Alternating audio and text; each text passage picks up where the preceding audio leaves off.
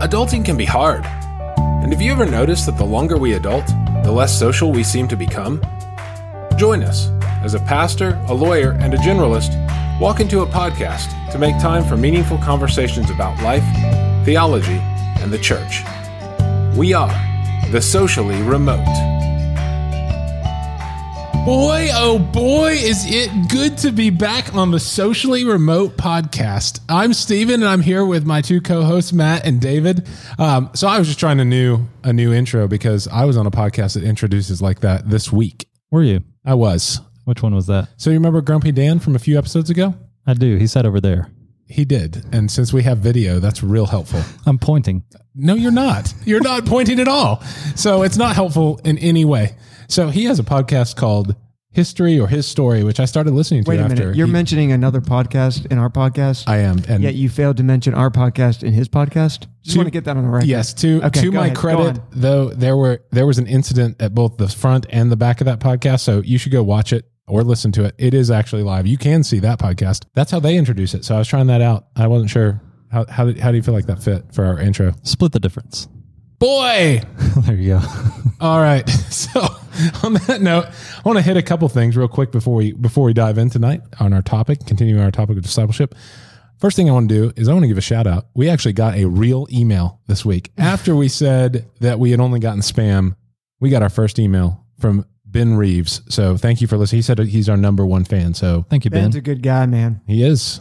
I know Ben. If you write us 2 emails, you might be our number one fan. But right now, Ben is our number one fan. So thank you for the email, Ben.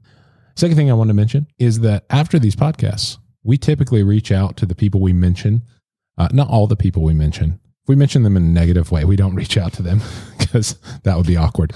But if we mention them in a positive way, we reach out to them. And so we've heard back from a number of people like Mark Oden, who wrote the coronavirus article we talked about the first time. We've heard back from Andy Crouch and Kevin Van Hooser and even Caleb Waits, who we mentioned last time. So I just think it's cool that we're picking up people and that people are responding.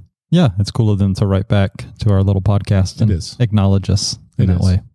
And so we thank you. And we're super grateful for the ways that they've contributed to our ideas. All right. So, and then my last thing, Matt, just so you know, a little bit of history. I think we need to acknowledge the roots of this platform, this medium that we're on called podcasting. It's July 1st. By the time this drops, it won't be, but we are recording on July 1st. In July 1st, 1979, the first Sony Walkman went on sale.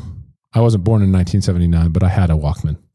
Not the first version. Not the first version. If you look it up, it's pretty awesome. It's pretty 80s. Pretty janky. Yeah, it is. So I just thought I'd throw that out there. A little throwback. Yeah, there we go. So Matt, you want to introduce this episode? Yeah. You sure you're born in 1979? I wasn't born in 1979. You were born just recently. Just your voice is still cracking. Anyway. I just hit puberty. All right. Anyway. Last week, we had a nice conversation about discipleship. We kind of used as a sort of a baseline from it some recent deconversion stories. And then we started talking about how do these things happen? What can the church do better? And really kind of dove into the topic of discipleship generally. And that actually flowed from a prior episode in which we talked to Stephen about his book. And remind me, Stephen, the root of the word discipleship. I thought you were going to ask what the title of my book was, and I was going to be really hurt. Well, it's called The Relational God. You can buy it on Amazon. Yeah, we tend to. There we go. Couldn't forget the name of it if I wanted to. Well, the root of discipline. So we started this by talking about discipline and how parents are supposed to be disciplining their children, but the root of that word, even in the Greek, we have it the same in English as it is in Greek, is to disciple. And so discipline connotates sort of teaching or discipling with consequences. Yes. But we talked about in that episode that you need to be teaching your children. And sometimes that bleeds over into discipline that, not all consequence, whenever we think about consequences, I think in that episode, we talked about how so often it's punishment, right? Instead of thinking about it, and it's correctional, instead of thinking about it as being a teaching moment. And maybe having to use those consequences to drive home a point, but also you can gently use discipline and consequences to teach your children. So that's kind of how we got to where we are. Yeah, that's good. That's a good recap. And so we talked about how the sort of idea of sort of fading away from the faith, et cetera, not something new, but the early church dealt with it. And so what we thought we would do in this episode is try to get a little bit more practical, but try to in a little bit deeper discussion about some of the things that we discussed on the prior episode. And I said this to you both, like when we did that podcast, and I think somebody said this, it might have been you, David, at the end, we're like, did we really solve this? And it's like, not really. And of course, we're never going to solve it completely. Like we're just three guys talking about it. But when we went back and actually listened to the episode, I think there was some specific things that I think we talked about when it comes to the church and discipleship and those type of things. And I think we want to spend this episode diving in a little bit deeper on some of those subjects. So should we do a sneak peek perhaps? Yeah, let's do a sneak peek. Excellent.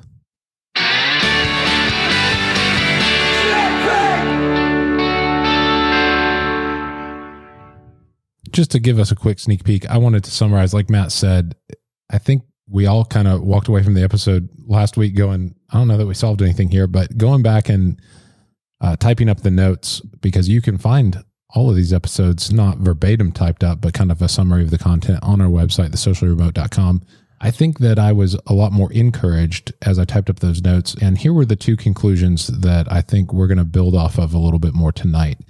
We talked about discipleship generally, but then we talked about, so what is a church's role in discipleship and what is our role in discipleship? And one of the things that we concluded was that the church's role in discipleship is to faithfully teach biblical theology, to biblically teach through the scripture and provide solid foundations for believers in the community. And then also to provide a space for community to grow and for people to be able to ask questions, hard questions. And that's some of what we talked about in those deconversion stories, was that a lot of those folks didn't feel like they had a space to ask questions or they couldn't question certain things. So church's role is to teach the Bible and to teach good theology and to provide space for community. And then on an individual level, as part of the church, we need to remember that a church is made up of the people. It's not, when we say it's the church's role to do this, it's not pointing at someone else's. It's the church's role, meaning it's our role to do those things. But on an individual level, it's also our responsibility to learn and to seek out teaching. And that may even be in areas outside of our local congregation. And I think we'll talk about that some tonight.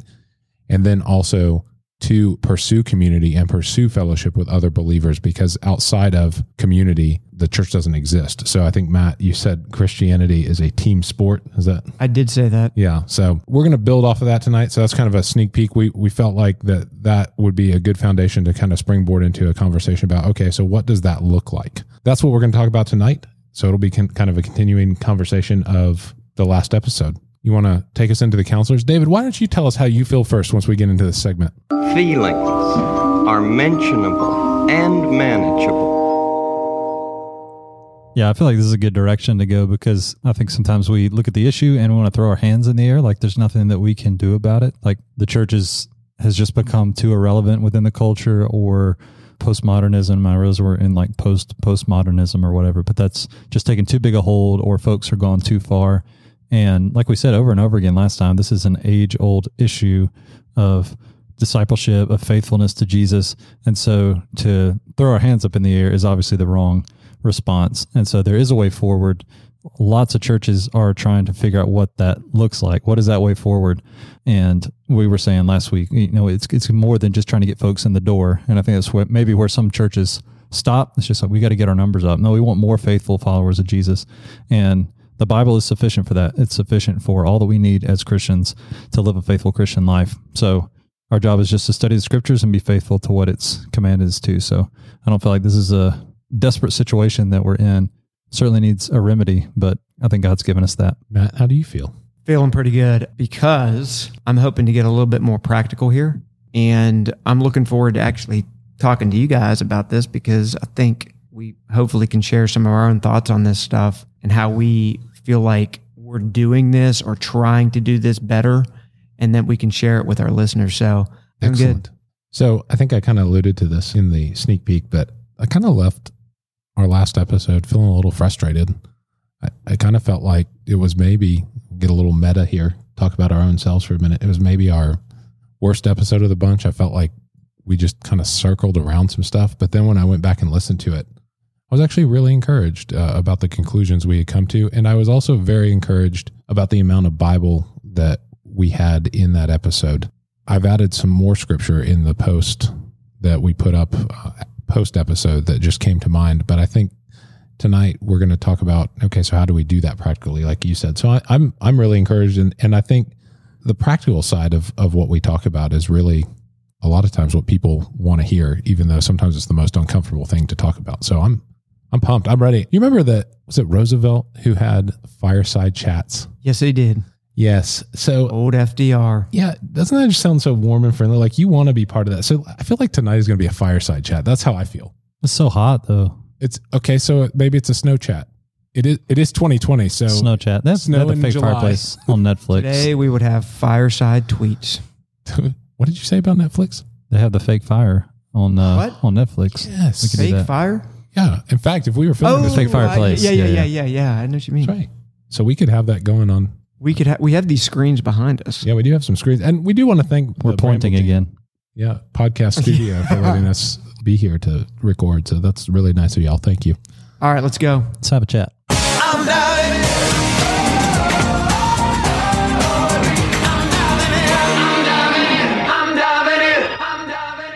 You really like these segments. I do. I love them. The segues or whatever. If we were on video right now, I mean, yeah, I would just have to probably be a walk off lot this- calmer. yeah. But like when David said throw our hands up in the air, I wanted to do the sure commercial. Are you sure? Because I have my hands up, but I'm sure. So we're going to talk about 3 areas. Sorry. That's okay. We're going to talk about 3 areas. One is contributing. You mentioned this, Stephen, and we talked about it a little bit. It was really important to contribute into your local church. What does it look like when we say, hey, how do we disciple? How do we disciple others? How do we continue to grow in the faith? How do we maintain being a disciple of Christ? You said we got to contribute to the local church. So what does that mean? I think what that's looked like in our lives, and we've had a little bit of a different journey in church because I went to Auburn for grad school, and we were married after my first semester there, and my wife started working for a church, and I was not necessarily a be at the church every time the doors are open sort of person, but because of her position at the church, she had to be. I mean, it was part of that. Like pretty much everything that the church did, she was expected to be at, and so I had a really flexible schedule, and we were newlyweds, and I was like, I'll support my wife in this way. I'll go. And it was really rewarding. At first, it was kind of like, it was tedious, but it ended up being really rewarding because we got to know a lot of people from a lot of different generations, people that we normally would not have sought out and built relationships with, that came to all these different sort of functions that then we built relationships with. And those were really good relationships. And so when we moved back to the area we're in now here in Greenville, that we just sort of did that. And now it's something that we do with our family. We are maybe that rare millennial or close to Gen X or that is at the church not every time the doors are open, but we do a lot of the church stuff. And, we've talked about how the 3 of us sort of co-teach Sunday school. And so I think being involved at the church has been sort of where we have placed our time. So one thing I would say to encourage others is our generation has so many relationships. You're trying to juggle work. You're trying to juggle, if your kids are in school, maybe they've got school friends, sports. Yep. If your family is in town. And so a lot of times it's really easy to just say, okay, compartmentalize the church and go, well, I got my church people over here on Sunday mornings, maybe if it go Sunday evenings, but then I got to manage all these other relationships. And I did make this argument in the book. I maybe have made it a little bit too strongly as one person told me. But if we think about the church as being a family, especially the local church, and we think about it as being a marriage, and that there's a marriage to Christ, but then these are our brothers and sisters, I think there's scriptural grounds to say that you prioritize your church relationships. And when I say that, I do mean local church. Because that's not the big C church. Because I could easily say, well, I'm hanging out with this other person. They're part of my big C church family, but at the expense of your local church family. And I think by doing that, it is a lot more like siblings because you have to hang out with people that you maybe wouldn't normally hang out with. And that's probably the same is true for siblings. And so I made that argument in the book, but it's been a rewarding experience, I think. And I think often when we get our toes stepped on or our feelings hurt in a church, a lot of times it's really easy to leave. especially here in the Southeast, instead of trying to work it out like you would with a normal sibling, right? Like you would have to work it out because you can't get rid of that sibling. So that's kind of how we have done it. We've tried to prioritize church, and I say all that, and I'm going to tell you, I don't do all that perfectly. I still have friends outside of the church. I'm not saying, it almost sounds like a little cultish, but the more you prioritize something, the more you'll get out of it. And the church is there. And so, it's interesting you answered it the way you did, because when I was thinking of contributing to the church, I was thinking something more tangible, and you immediately went to, I'm involved in the community of the church. Yeah, I've buy-in. Right, but what I would have thought you would answer, say, hey, I've taught or co-taught or whatever you want to say for like 10 years. I'm a deacon in the church. Those would have been the things I thought you would have said, and actually barely mentioned teaching and didn't say anything about being a deacon.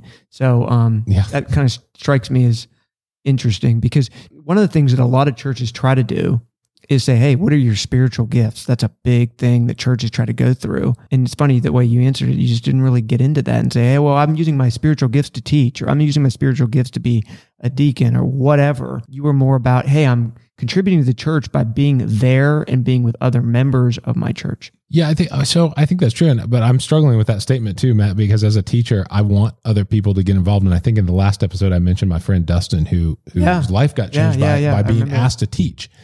Right. And so I struggle with that, because I do think that is a step.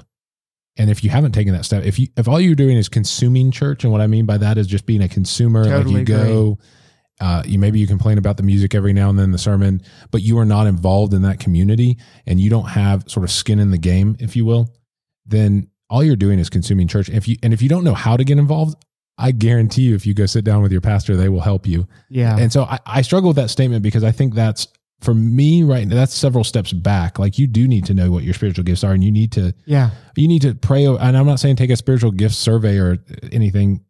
Just go pray over some of the spiritual gifts passages. So just pray over those passages. Say, where have you gifted me, God? And go start serving in those areas. And I want to bring David into this conversation in just a second. But I think I don't want that point that you just made to get lost, which is, we live in a culture that is extremely transactional. Yes. And we can't treat church that way.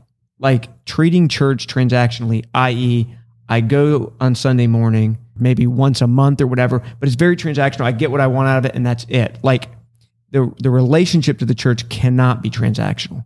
Right.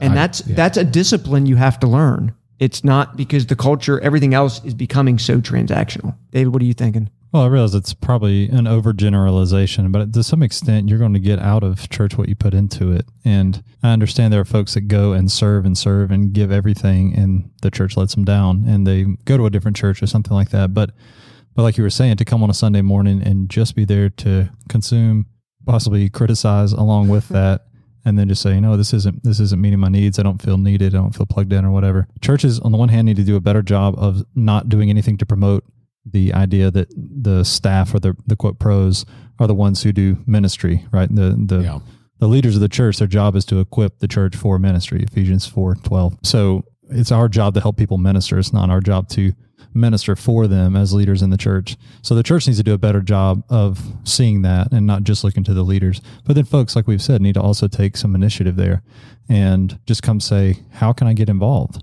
Not just pointing out problems and saying, you need to do something about that, but coming and asking, how can I be part of the solution? How can I be part of the solution to fixing what I see as maybe an area where the church is not matching up with biblical standards. So again, it's an oversimplification to just say, well, your issues are going to be fixed if you put more into it, because there's no guarantee that's always going to be the solution. But at the same time, if you're just there Sunday morning for an hour, and then you look and just say, well, the church doesn't mean that much to me. Well, yeah, if you've spent the rest of your week doing everything else, and the church gets 1 hour of your week, that's right, then it's probably not going to be too high on the priority list. So I am curious about this, because Michelle worked at a church. I know that happens, right? You get emails, you get texts, you get people that want to take you to lunch or coffee or whatever to complain about something. Mm-hmm.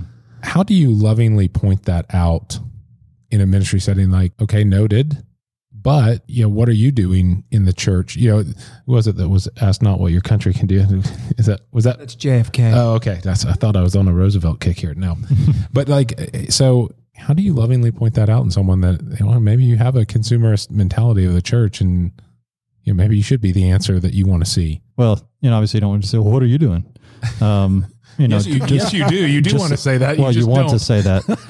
You don't need to say that because you want to throw it back on them. Those conversations do betray a sense that the quote professionals are the ones who are supposed to be doing ministry. And so the church is a body, and the body has so many different members, and we're not all a head, and we're not all hands, we're not all feet. And the more we see ourselves like that, the more we see that, if I feel like we're not doing enough in this one maybe area in our community or something like that, rather than just writing an email and saying the church needs to do better, you can say, well, if that's something that the Lord has shown me, maybe he wants to use me as an answer to that prayer as well, an answer to that prayer for more investment in whatever the area is.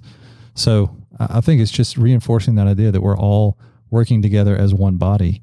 And we all have a responsibility to minister, and we all have our own relationship with Jesus, and we all have the Holy Spirit in us. We're not called to be the Holy Spirit for one another, and to come up to the leadership and say, I'm very burdened about this, therefore you should all be burdened about this, and this is the thing we need to do.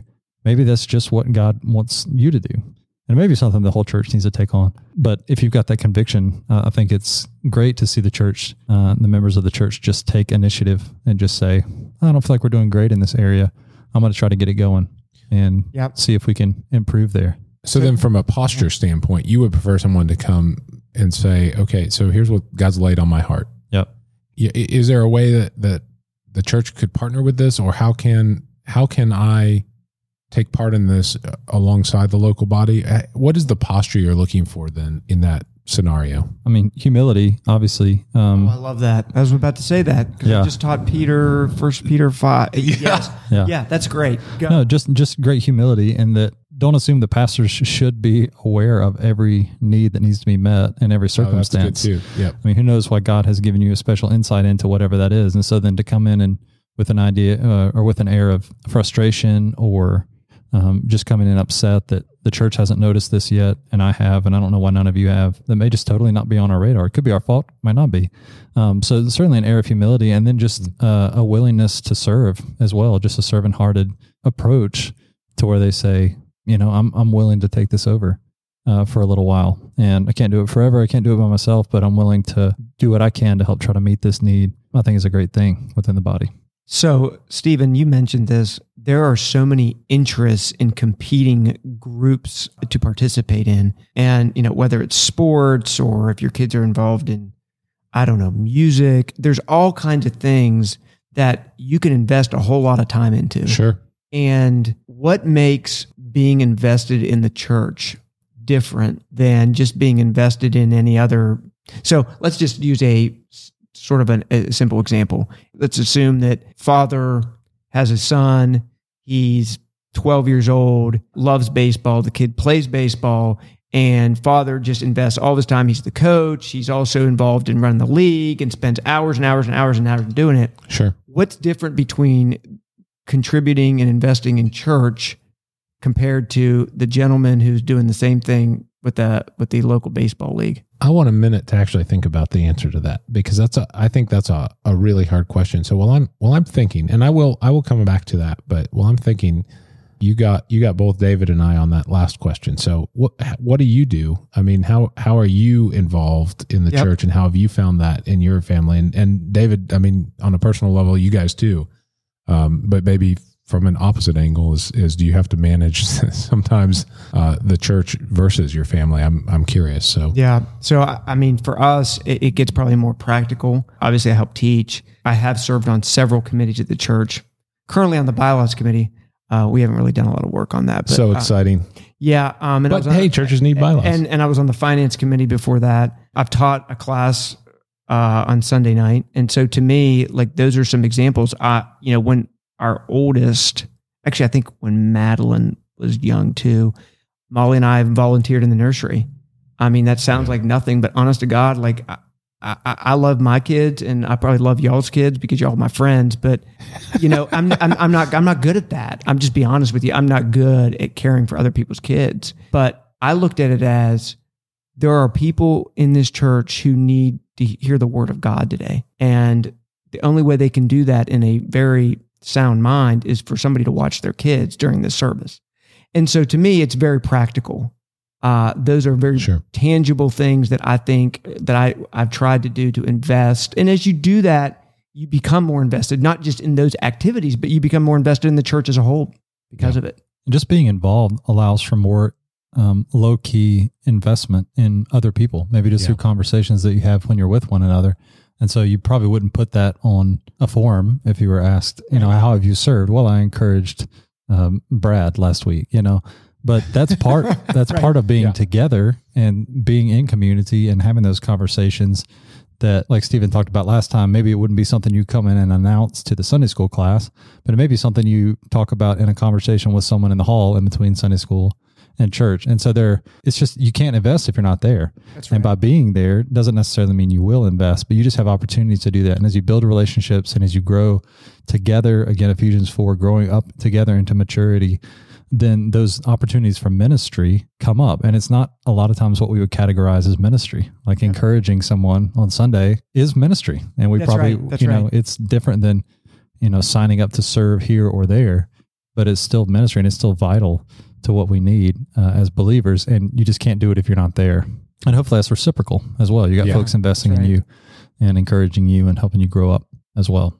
Yeah. So Matt, to come around back to your question. Have you thought about it? I've been thinking, which probably means I haven't been a good listener, which is terrible. I think so. And so I'm going to talk through this, but I want you guys to jump in because I don't certainly have the answer to this, but I think it's a good question. Can we dive in? We could. You want to hit that again? Stephen Kerr Chapman button? Right. I thought it was coming. Man. Yeah. Get your hopes up. You did. Some of it, and I would say maybe a large part of it, has to do with consequence is not the right word, but just it's eternal. Maybe God has gifted you to love baseball or little league or whatever your motivation is for being that coach, right? For really investing in your kid. Maybe your motivation is you don't really care that much about baseball, but you want your kid to succeed in something and they're really good at baseball. And so, and some of those motivations are right and good, and God puts them inside of you, but maybe they're being directed in the wrong way. So that little league is not going to last. It's not lasting. It's not eternal. Whereas maybe God has gifted you in that way so that you can, I don't know, maybe your church doesn't have a sports ministry, and this is where I'm trying to work it out. Maybe that is your ministry. Maybe you use sports and you're using it to help train your child how to witness to other people, how to display Christian traits in a secular environment. But then I would also push back and say, but how much of yourself are you also then training your child? Well, it's okay if there's a few tournaments on a Sunday. We're going to skip church. That's right. It's not that important. So I'm torn on that, and that's why I'm eager to hear your thoughts on that. I had thought about it, and I think what you said initially. I feel like you set me up just like a lawyer would. Yeah. No. Well, that is something that is a absolute truth that you are taught as a young lawyer, which is you never ask we never ask a question that you don't know the answer to. Now, I didn't know the answer to what you were going to say, but I knew how I was going to answer it. Well, give it to us then. Well, but it gets part to what you said earlier, or when you initially responded, which is I look at it as it's invested into the kingdom of God, and baseball's not, and it's not. It's leisure, and so to me, I look at it as we are image bearers of God, and our job is to reflect God into the world. And one way we do that is coming together as a church, right? Mm-hmm. In unity, whether it's worship or, teaching or just serving or really just having a good time as a church. Like we are members of that local church, but the larger church. And so to me, I just look at members of our church. Yeah. And I'll tell you this right now. There are people in our church, and I'm not thinking of anybody in particular, that I would have never considered somebody I'd be friends with because we don't really have much in common. But our commonality is Christ, and that is so much more important than anything else. Even if the person who is a non-Christian, absolutely loves the sport of hockey, which I do. Sure. It can't even compare to the same relationship I have with someone in the local church who shares Christ. And so to me, that's why I look at it differently. If it does compare, do you think you should check yourself? So if one of your best buddies is the guy that you go to every baseball game with, but is not in your church, do you think you should check that a little bit in your life, or do you think that's okay? Are you making a hockey pun, or are you just using the word check? Man, I wish I had been making a pun for real. That would be really good. Yes. What do you? Nice. What do you mean body check? No, I didn't say. No, what do you mean check? So, I'm sorry, maybe I misunderstood you. Here's what's running through my head. I said yes, and now I don't know what I said. Yes to. The episode where we had Grumpy Dan on, he talked about relational presence, and I do think that there is something to be said for developing relationships with believers and unbelievers outside of the church, or is that part of the church? So if I'm really into hockey, and we find out that, oh yeah, hey, our kids are going to play hockey, let's be on the same team or whatever, or we just run into each other and we start doing, again, we come back to that quote of doing life together, right? Can that be part of discipleship and part of the church? Or if you're finding yourself, I don't even know what the right way to say this is, more attracted to the hockey as opposed to the discipleship, should that be something that you should do, I guess, a heart check in your life, not a body check? Yeah, maybe you need someone to right. body check you to do a heart check. Yeah, because that is incredibly common. Like, I feel closer to God out on the ice than I do in a pew on Sunday morning. Like, I could absolutely picture someone saying that. And I hear that kind of stuff all the time. I've heard, I feel closer to God out in the mountains, so I don't go to church. I just go on a walk. Yeah. Those things can be supplemental. You can use hockey as ministry. And you guys know I'm not a sports guy at all. It irks me to no end to see how quickly the church loses out to sports. It just drives me nuts. And that could be that could be team sports. That could be team sports. That could be going with your kids. That could just be staying up too late on a Saturday night watching the game and not want to come back on Sunday. So not a sports guy, but I will very quickly say. So I will say that at the church we were at, it was in Auburn, and I never watched the games. Oh, yeah. I could tell just by the demeanor and the presence in church. Isn't that crazy? The next day, if we had won or lost. Anyway, sorry, go ahead. God takes a backseat to sports a lot of times. No, you make a very good point. And as someone who likes sports, yeah, I can tell you, people even in a church setting will say, well, we've got soccer games every Sunday, and this is what so-and-so's doing, and we're just going to do it because he's really into it. And look, I'm not here to say, oh, well, then, they've obviously chucked their faith. That's not what I'm saying. What I'm saying is when we're talking about investing in the church, I think from a priority standpoint, the church must be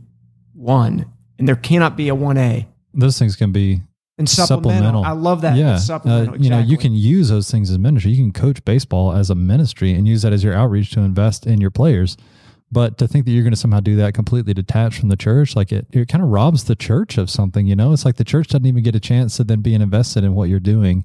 And then you're trying to do it on your own without being fed and without, taking care of yourself as well and getting that input from the rest of the church. So I think it sells both ends short there.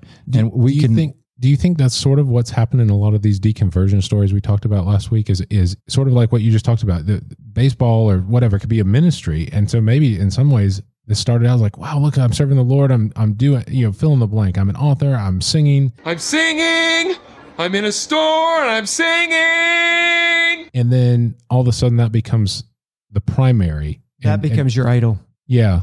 Yeah. And then you detach from the body. I mean, I think that's absolutely legitimate. It could be. And we're quick to do that. You just hear that so much. It's just like, I don't feel close to God in the church. I feel close to God, wherever else, out on the lake fishing, and it's just like, it could just be that you like fishing more than you do hearing a hard sermon, that might just to say that, well, this feels more enjoyable for me, or, it hits a sweet spot for me that the church doesn't mean that's the thing that now you need to invest yourself in. And I like what you said, supplemental, but I think the key is, and just to bring this point home, is outside of your job and just the normal family life, if your contributions are to the baseball team or the baseball league or whatever, and church is sort of an afterthought, that's where I think we're going in this conversation, which is to say it can't be that way.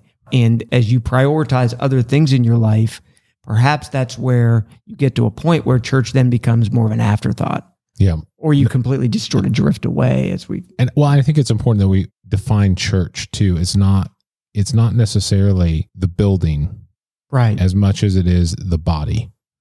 Right. So it's really easy though to say, "Oh, I'm doing this for the Lord." Yeah, I'm going and this is my ministry. Or if I was just going to be completely honest, which you should be, I should be always.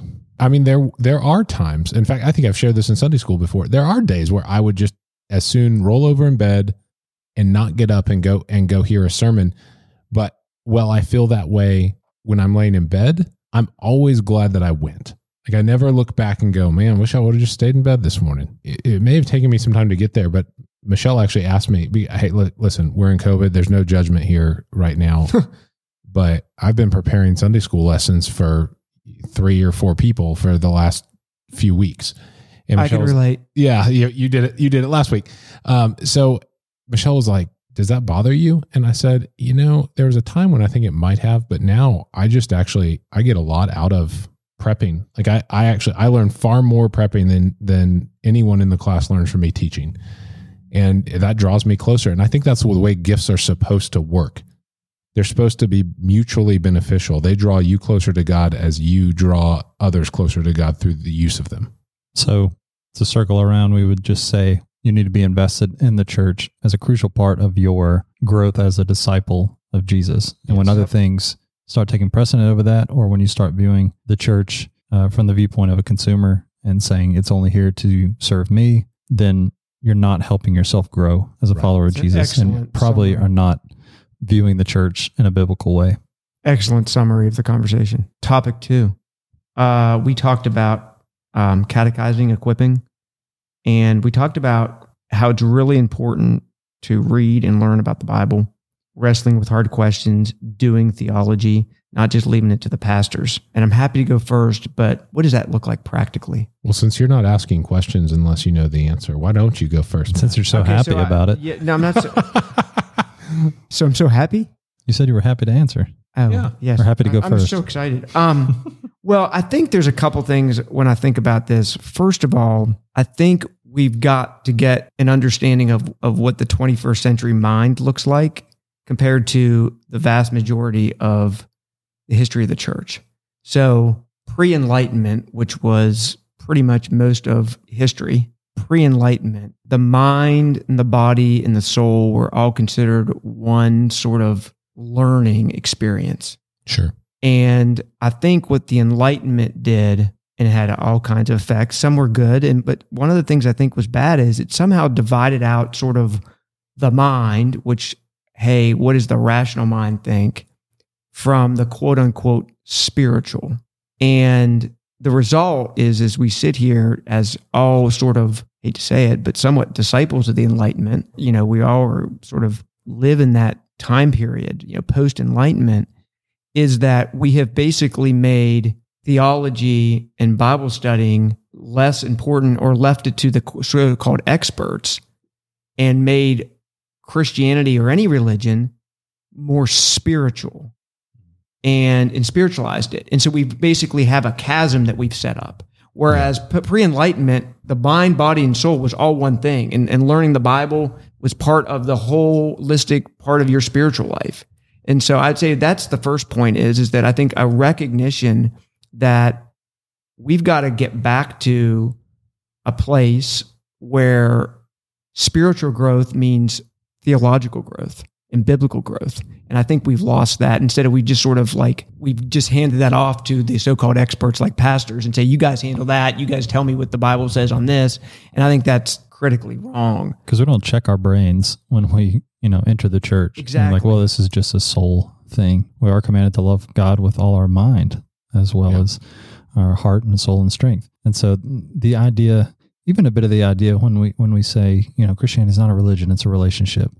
Yeah, it's not just a list of rules to follow or principles to understand, but it's not less than that. Mm-hmm. It is those things. And so, I've heard people say, keep your theology, just give me Jesus. And, it's just like, you can't, which Jesus? Because if you don't have any thoughts about him or any beliefs about him or any understanding, theology is the study of God. Jesus is God. So if you have any thoughts about him, then you're doing theology. It could be good or bad, but you're doing theology. And so the idea that, well, we're going to save that for the experts. It's like, no, everything you believe about God is your theology, and you need to make sure that that's biblical. Right. And that doesn't mean we all need to understand every possible doctrine that might get thrown our way, on, I don't know, end times or whatever else it is, that we all have to be experts in that. But we should want to know as much about God from his word as we can. And so even for me, when there's stuff, it's just like, you know what, Jesus is coming back one day, and I don't really care, like if it's going to be at this point, or if it's going to be at this point later, or if it's going to be at this point here.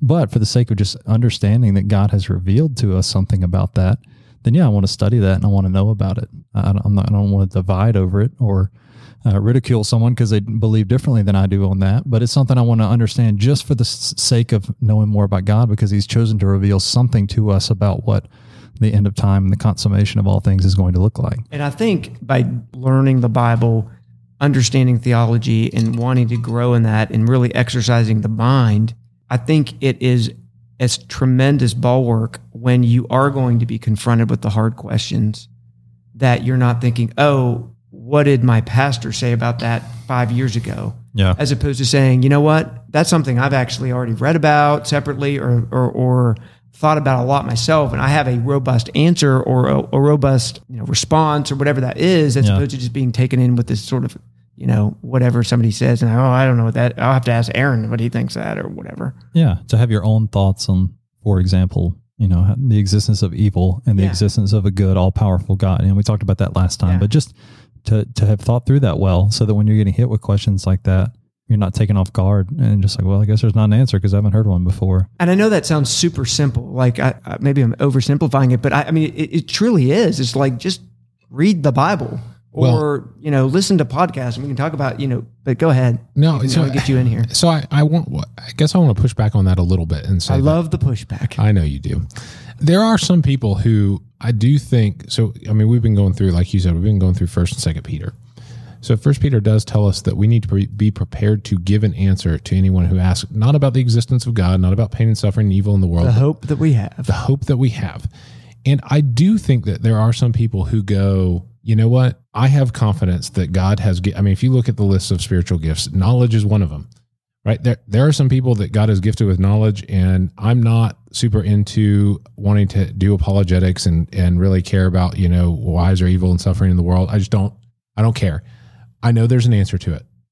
And if someone asks me and I actually have to give an answer, I'm fine talking about Jesus and how he gives me hope in the face of evil. And if they want to get real technical, then I might have to go to my pastor and start talking. But I do think that this is why plugging into a community is so important, because that same person who may not have knowledge or seeking out all of that information as a gift, they may be a super server. Like they may just want to just serve all day long and work behind the scenes and not get into arguments about theology or anything else. I'm not saying you don't need to know theology. I think the article we talked about that you brought in, Matt, last week, that said a lot of the folks that have fallen away from the faith, they've focused more on the relationship over the theology. Mm-hmm. So it's a both and, but there are people who they don't really, it doesn't get them going in the morning. And I think the three of us are like, theology, we want to hear that. We want to wrestle about the end times, or we want to talk about predestination or whatever. But let's go. Is that what we're doing next, David? That's what we're doing next. How about end times and predestination in one episode? Let's do them both. Under 30. What has God ordained for the end times? What? No, I completely echo what you're saying, because Jesus commends childlike faith. Yeah, and I don't think that means complete naivety, but I also think it means a simple faith and simple trust in him that at some point is just okay with not having all the answers to everything. Yeah. Obviously, we're not saying we don't need to think well and think hard about these things, because I think our knowledge of God grows more, and then hopefully our relationship with him grows more as well. But yeah, I would totally agree with that the point is not for us to have a response for every single thing that someone throws our way, because ultimately we can put too much trust in that. It's just like I can persuade them just enough to get them to have faith. Ultimately, that's God's work. Yeah, and so we want to have responses for those things. But ultimately, like you said, it's for the hope that we have in Christ, not for every single and it's not question and objection that may come. What I'm not saying is you need to have an encyclopedic response to every question. But I will say, I do think and I think the statistics back this up, being a Christian today, 2020 America, is a heck of a lot different than it was 15, 10, 20 years ago. And here's why. It used to be in America that lots of people became Christians because they inherited the faith from their family. Yeah. Okay. And inherited religion is dying out. And some can argue that's a bad thing. I would argue that's actually probably a good thing. Religion is now becoming a chosen deal. It's becoming less inherited. And I bring that up because before, with the inherited religion, there was a veil of, even if people weren't going to church every Sunday and they only went to church on Easter and Christmas, there was an acknowledgement that there is some moral order, and Christianity was the predominant religion in this country. And the result was no one really questioned a lot of the fundamental things of the faith, right? Yeah. Yeah. And I'd say today, not only are people questioning the Christian faith more than ever, but they're actually saying that Christianity is bad for the country, for the culture. And, Sure. and you can take examples. I mean, you can take an example of the biblical view of sexuality. You know, there are lots of people who say that now it's bad. It's repressive. And so I guess what I'm trying to say is that you don't have to have an encyclopedic view or knowledge of the Bible when it comes to biblical sexuality, which let's be very clear. It's a robust discussion. It is not just, well, the Bible says this, the end. That's not what I'm saying.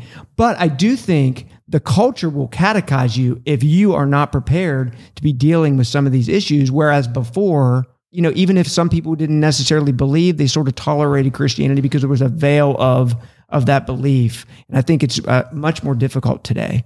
Yeah. And so that's why I think it's even more important today to be catechized in the faith and to know the faith, because I think the culture is running completely opposite to that.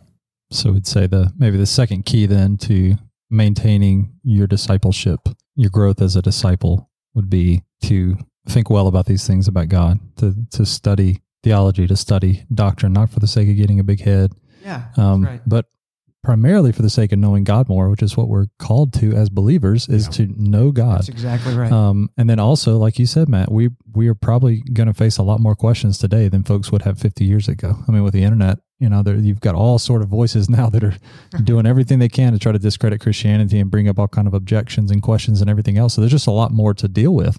And so it may be more people who have a voice, the dumber we sound. Yeah, agree. Yes. No, that's right. And so it's just good for us to think well, and shallow Christianity just won't last you very long. It's the seed that's getting planted in the rocks, you know, that's taking a little bit of root, and that's then dying out or getting choked up by thorns or those other that Jesus mentioned there that looked like there was some fruit, and then something came along and then it died out. So I want to be firmly planted in the faith. Yeah. Anything else on that, Stephen? Because you did push back. I did. No, I'm good. And I think just because of the time we have right now, we may want to hit our parting shots. And when those guys come in with banjos, it is crazy up in here. It always takes me by surprise. We don't pay them nearly enough. No, we don't. But we do have to repair the bullet holes every week. So small price to pay. Yeah, for live banjos and bullets. So from a parting shot standpoint, I'm gonna add an addenda to this and just say that, which means you have more than one. No, I mean an addenda to the entire podcast, as opposed to addendum. Oh, I see. You were concerned that I was using the plural. Yes, I'll give you two, just so I'm not wrong. Okay, right. But I should have said addendum. Sorry. Go on. So, in our show outline, Matt, and a couple times when you were talking, you used the word catechesis or catechism. And I'll be honest with you, when I first saw that, I thought, I'm so bad at that because it's something that I'd really like to do. I look at my kids right now and they soak so much up. I cannot tell you how much information my son knows about Mario right now. It's unbelievable, the amount of knowledge he has, because they just soak up so much information. And I've thought, oh man, we should be doing Bible studies and other things and get them the catechesis. And I do think that's part of the church. the responsibility of the church. And I will say that we have been doing some of that in our church, which has been encouraging. I'm going to throw a resource out for anyone. We just started doing this. I'm really terrible at doing things daily with our kids, but there's a curriculum called New City Catechism. It's put out by Redeemer Presbyterian Church in New York, and it's really good, isn't it? It is. You have the app? I have all of it. I didn't know that. That's really interesting. I have the app. There's a $1.99 kids version. Like it's 52 questions, 52 answers, and it's designed to sort of give you a foundation of the faith. And there's a kids version and there's an adult version. And it's designed so that you would sit down weekly and memorize these things. And that's what you talked about, sort of pre-enlightenment. That's what catechism used to be, was you would sit down and you memorize these things. And so we're trying to do that as a family. We've been doing it now for 3 weeks and we're still on question 1. So clearly I'm not you're supposed to do a question a week, but we are trying on that. And so I think catechism is important, but I think my main takeaway here is this is, like you said, Matt, this is a team sport. This is something where you are to be engaged. And on team sport, there are spectators. And there's always going to be spectators, but that's not what the Christian life was designed to be. It's not a spectator sport. You're designed and you're given gifts to serve the community. If you're not serving, then you need to look and ask the Lord and the Holy Spirit to show you where you do need to be serving, where He has gifted you and where you can serve. And I've got one quote to close us out. I mentioned this book last time, Michelle Van Loon, Becoming Sage. She says, when rigidly prescribed roles, forms, and curriculum are superimposed on what is meant to be a relationship that reflects the way faith was designed by God to be transmitted through His life shared together, discipleship starts looking like a project, or worse, a product.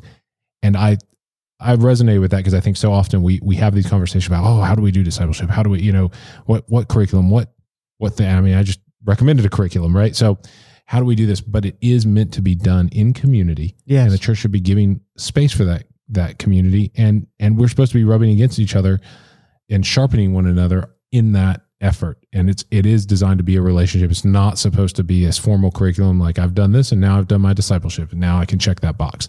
That's not what it is. It is a lifestyle. It is a commitment. And again, I said it at the beginning, you will get what you prioritize. That's right. So that's my parting shot. It was a long one. And there's 2 points in there. Actually 3. So there were addenda. You had 4 last week. So yeah, I'm going down slowly. I'll get to 1 in 2 episodes.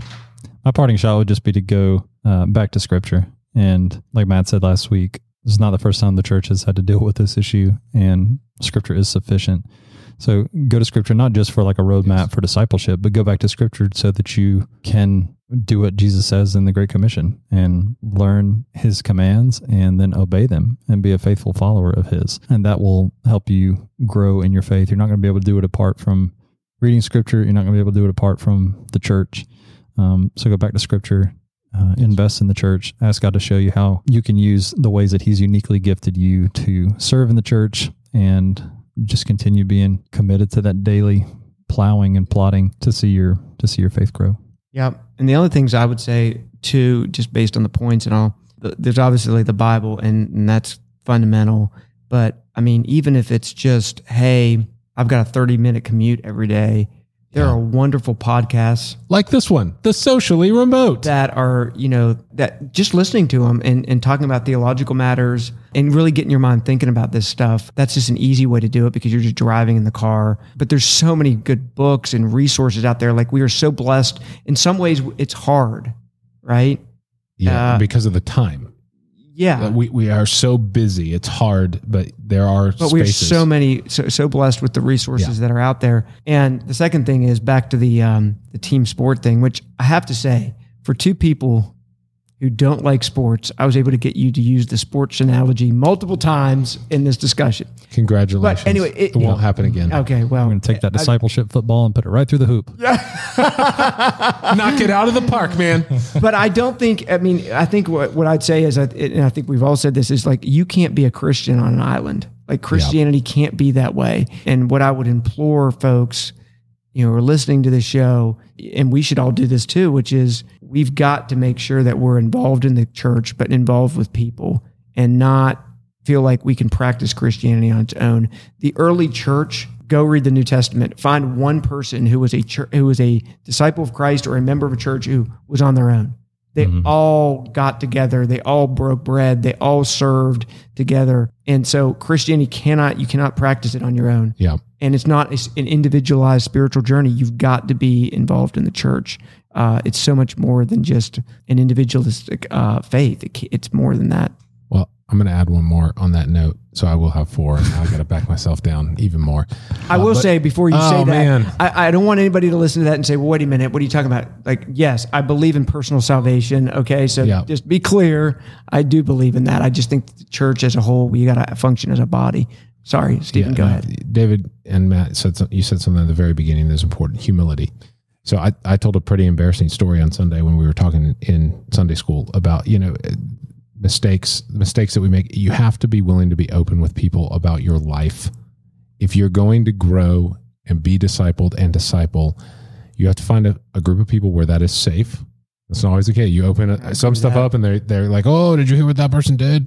And that's why there are warnings against gossip. But you have to be open and have humility and share your life with people and let people in. And if people are letting you in, you need to not gossip.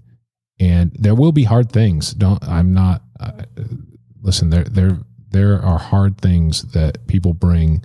And sometimes you do need to bring in outside counsel to that. Not your kind of counsel, Matt. I mean, as a Christian, not as a lawyer. Wait, that came off the wrong way. We would want your counsel as a Christian, not your counsel as a lawyer. If it involves your counsel as a lawyer, it is pretty serious, and that may be a gift you have. We're way, way out in the weeds now. And so I'm going to bring that back around to just say, be open with people. Yeah. And I think that's right. That's a good, and be humble way to end. Yep. Humility. All right. Well, that was a 3-part series there on discipleship. Hopefully we were able to at least come to some good conclusions, even if we didn't present necessarily a solution, but hopefully some step forwards in maintaining your walk with Jesus and continuing to grow and mature in your faith. Next time, we're going to talk a little about overseas missions and being a missionary. My family and I served overseas for almost 5 years, and we got some other folks that may join us too and just talk through what that life's like and what we learned through that and how we can incorporate what we were hoping to do overseas into our everyday life here in the States. So I hope you'll join us for that. If you have any questions or thoughts, please email us at hello@thesociallyremote.com. Check out our website there for the show notes, and we will catch you guys next time. thanks for listening. See ya. Thanks for listening to this episode of the Socially Remote Podcast. Until next time, stay socially remote, but in a good way. Try to practice social distancing from the tribalistic monologues you find in places like social media. Instead, we encourage you to have similar, meaningful conversations with friends, family, and neighbors. Kind of like the ones you hear right here on the Socially Remote Podcast.